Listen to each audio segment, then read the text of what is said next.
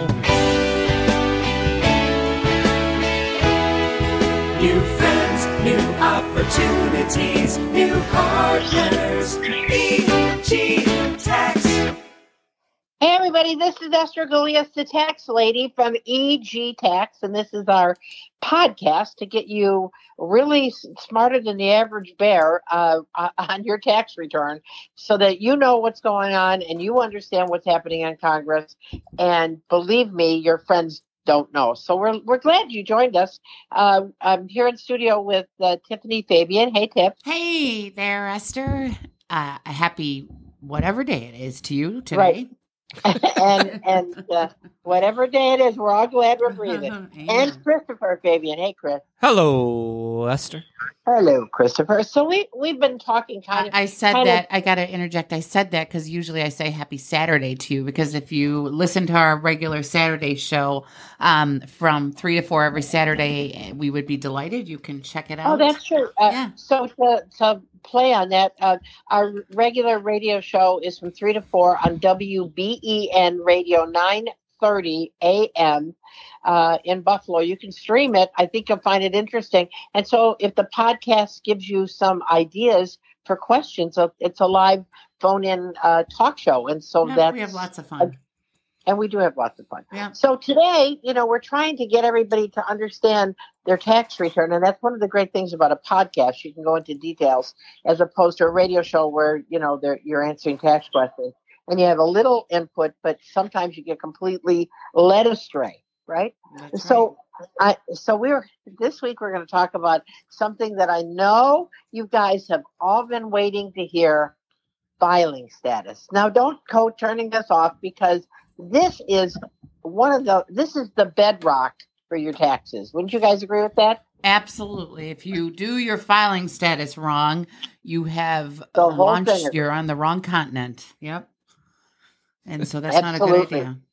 Right. So your filing status, those little 5 boxes at the top of the 1040 form, it's like the steering wheel on your car. It steers the tax consequences on the whole return. So we're going to tell you some stuff that I bet you never knew anything about filing status. I bet you somebody that's listening is going to say, "Oh my gosh, I've been doing it wrong." So that's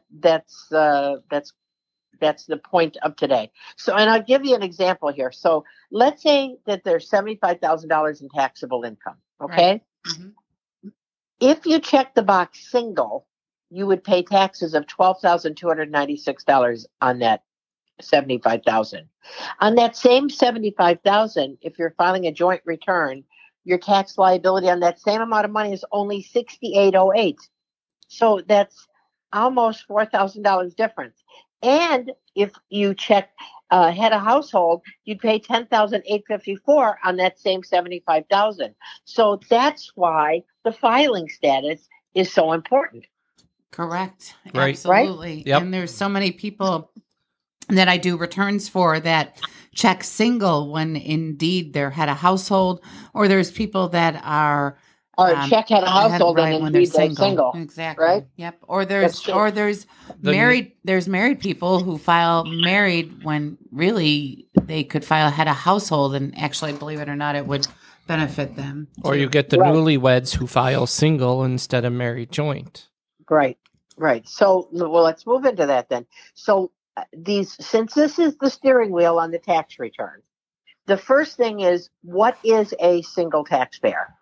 That is somebody by the end of the year, December 31st, whatever year it is, they are not married. They have not entered into a covenant of marriage.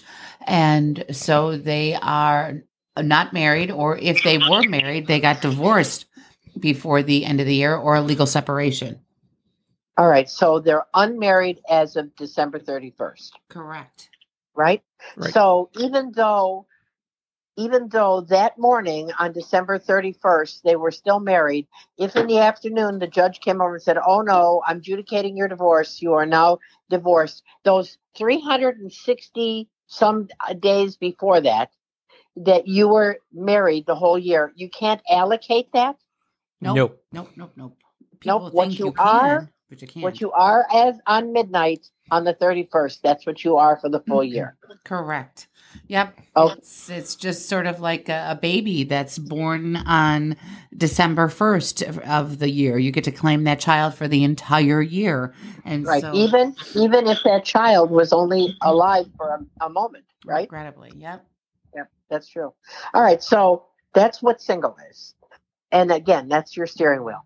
The second one we're going to talk about is married filing a joint return. So let's talk about that. When would you use that filing status? When you're legally married on 12/31 at 11:59 p.m. Mm-hmm.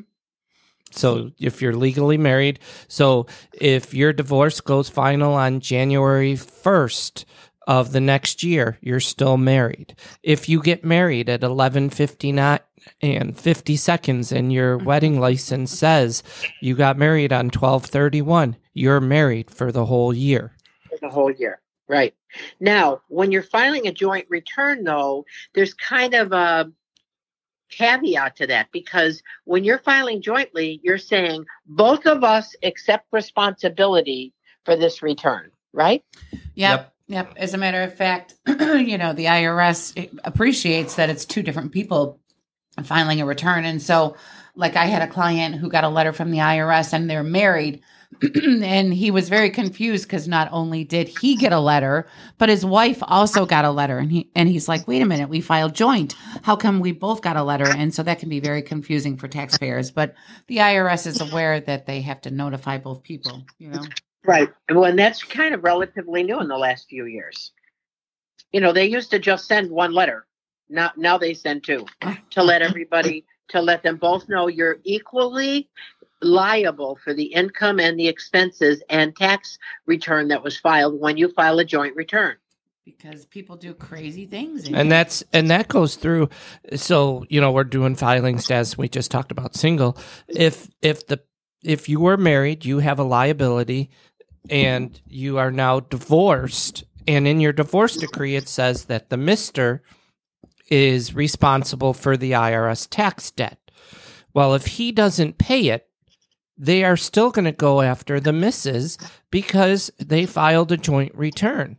They don't care. If they have filed a joint return, yeah. Right. They don't care they're divorced and the divorce decree states that only one party is responsible. They're going to go after both people. And so that's what's really important when you're in the middle of getting a divorce. You really need some good tax planning, because just because it's written down doesn't mean anything unless you take that person back to court. And then that costs you legal fees and filing fees and attorney fees and all this stuff to get them back into court, where the judge would just say, then you still owe that money. You got to pay it. And if that taxpayer, his spouse, says, I don't have it, it still lands on her, right? Correct. Right. Okay. All right. So then the next status would be married filing a separate return. So this is similar to married filing jointly, but there's a big difference. Yeah, absolutely. So each person will file their own return, and so they will have their own standard deduction, and they will have their own tax tables that they'll have to use, and they will put their own income and their own expenses and their own adjustments. And they're legally responsible for what they put on their return. Correct. Right. And you were saying their own standard deduction. But what if Mr. wants to itemize and Mrs. filing separately doesn't? So that means if one itemizes, the other taxpayer, the other spouse, has to itemize as well. One cannot take the standard deduction and one cannot itemize. And that also goes for the state that you file in too. If one itemizes, then the other taxpayer has to itemize. And that can be really costly for one of the married couples, because one of them can itemize because they can itemize their mortgage interest and their property taxes. And the other one can be left holding the bag because they're forced to itemize, but they don't have any of those. They don't have anything to itemize. Right. So it can be very problematic.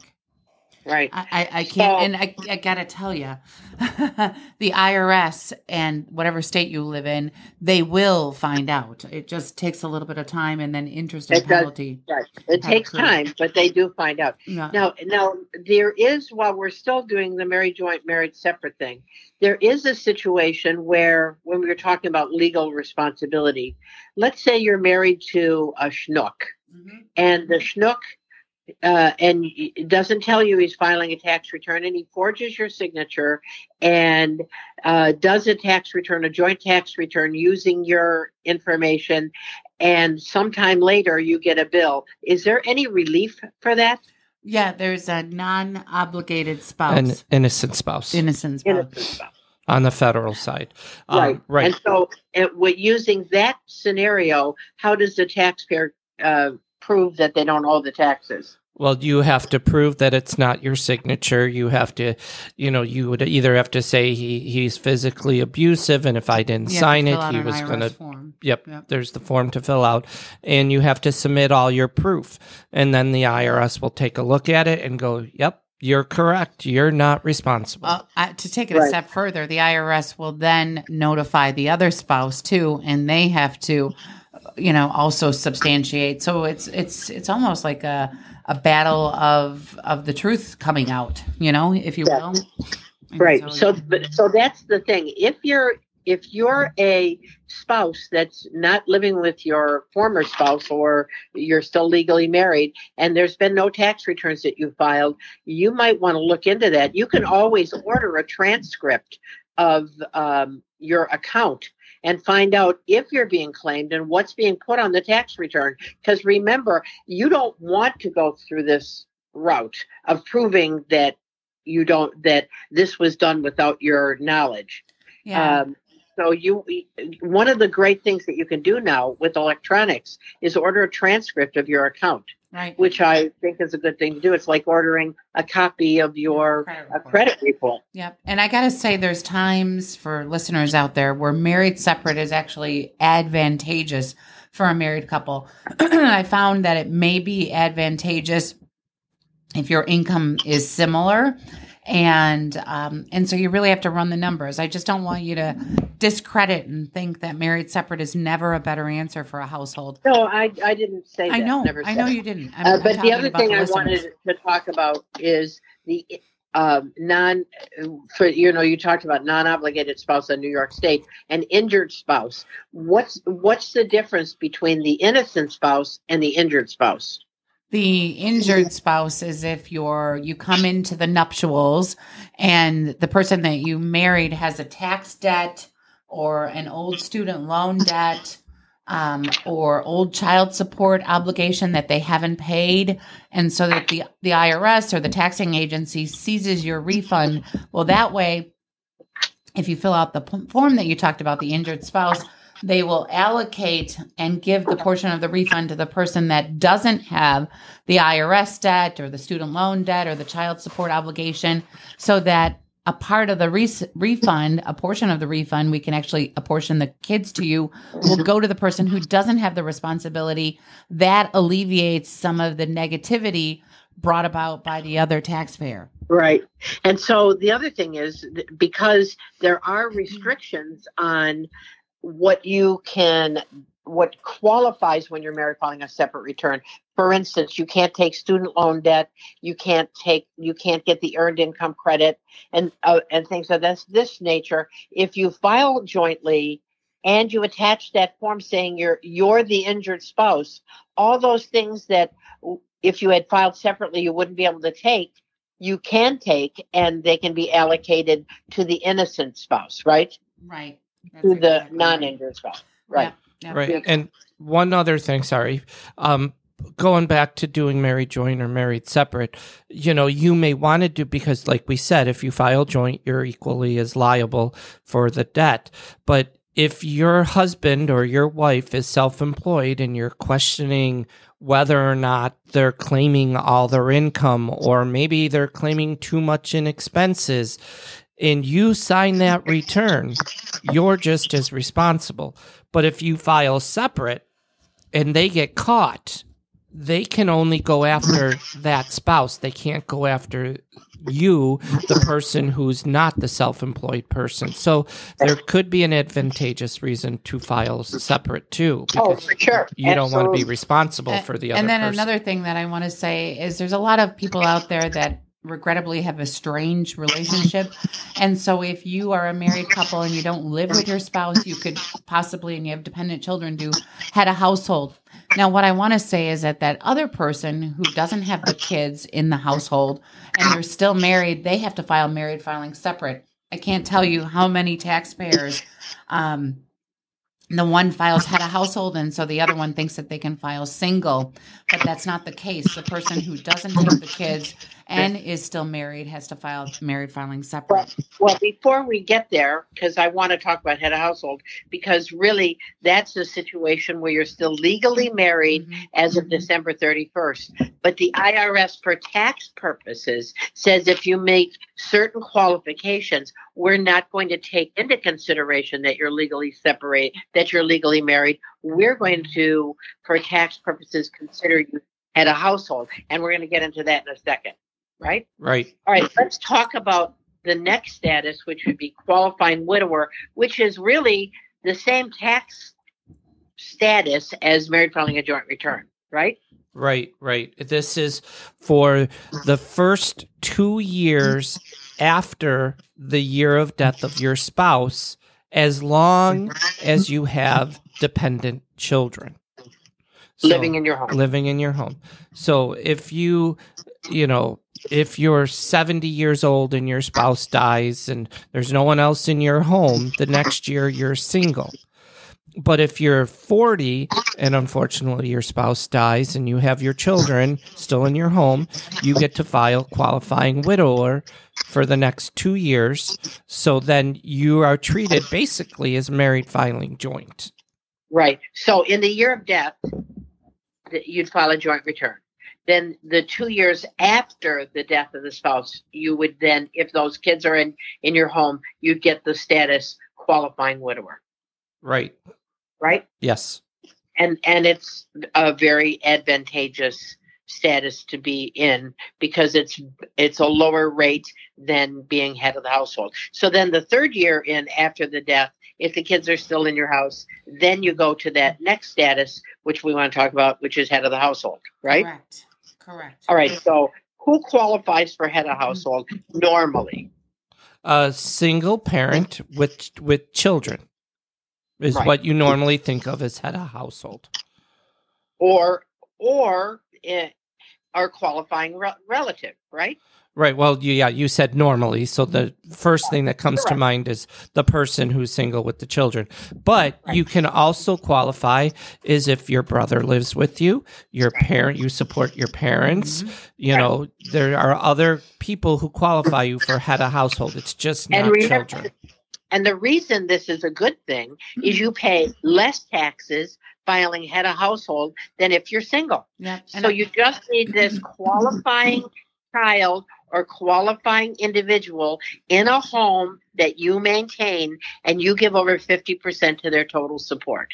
Right? Yeah, I can't tell you. There's a client that's coming to my mind, and I've done her return for many years, and then finally she says, my mom has been living with me for about 15 years. She's disabled and she doesn't make any money. So I amended her last 3 years and changed her to head of household and added that dependent mom. And so she was just tickled pink. And so you really want to consider that as an example. So if you're single, you say to yourself, is there anyone living in my house that I'm supporting who makes less than $4,300 a year? And they're a close relative of mine? If the answer is yes, then your filing status may be head of household. Right? Yep. Now, that tax let's bill? go back to what you were talking about a couple minutes ago, Tiff. For tax purposes, so let's give a scenario. So let's say a nice lady comes in. She's got 4 kids. She's maintaining the household for them. She doesn't know where her husband is. He hasn't been in the house for 9 months. She has no idea where, but they're still legally married. And so you would say, oh, gee, Roberta, because you're still legally married as of December the 31st, if you don't find your husband, you're going to have to file marriage filing separately, which means you can't get the earned income credit. You can't take this. You can't take that. But the IRS, realizing that that's the case, that that's the kind of society we have, they've made an allowance for that. And that's when a married taxpayer is considered single for tax purposes. And they would need to have the spouse has to be gone for how long out of the house? The last 6 months of the year. Right. And the kids have to live in a home that the person that is claiming them as the dependent has to live in their home for at least 6 months out of the year. That's right. So he's got to be gone for more than 6 months, and the kids have to be there for more than 6 months. What if the kids are away at college? That's a temporary absence, and right? That doesn't apply. That does apply to the 6 month rule. So if that's the case, even though they're still legally married, that person, that's the good person maintaining the home for the kids while he or she is off gallivanting, that person would be able to file head of the household, even though they're legally married. Right. Yes. And then the gallivanter is still married, right? And so the gallivanter would have to file marriage filing separate return. Correct. So one spouse gets a benefit, the other spouse doesn't. Yep. And that person who claims head of household, quite possibly they're going to get the earned income credit, and it would open them up for, like I talked about, the child tax credit and the college credit. And so head of household is a very favorable status. And so all goes back to the importance of your filing status. That's right. And because if you check the wrong status, you have just done an incorrect tax return. Don't shoot yourself in the foot.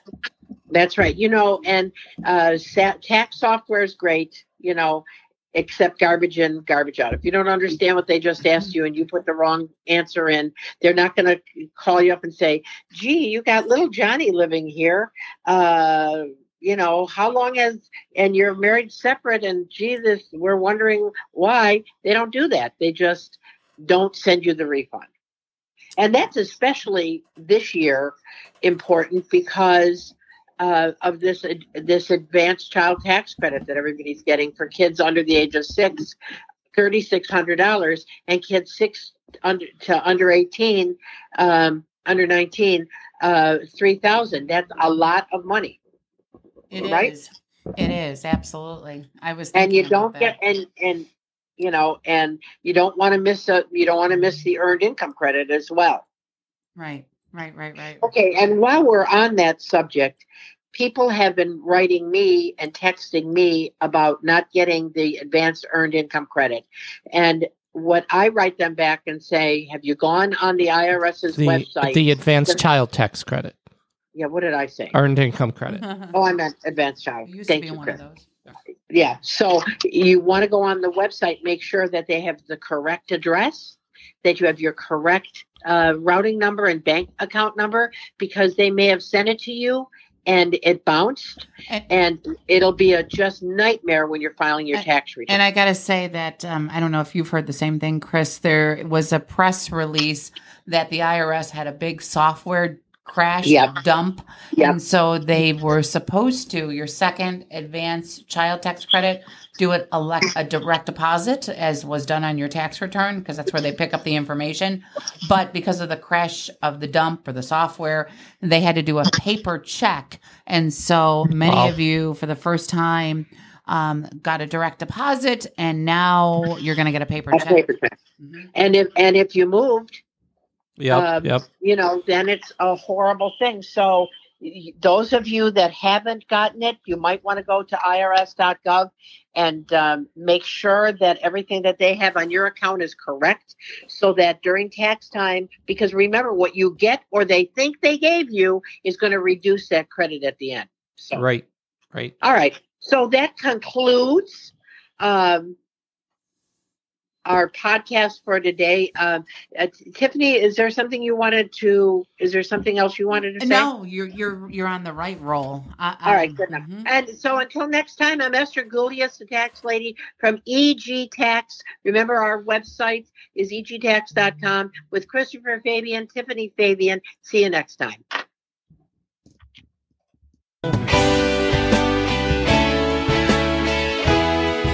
New friends, new opportunities, new partners.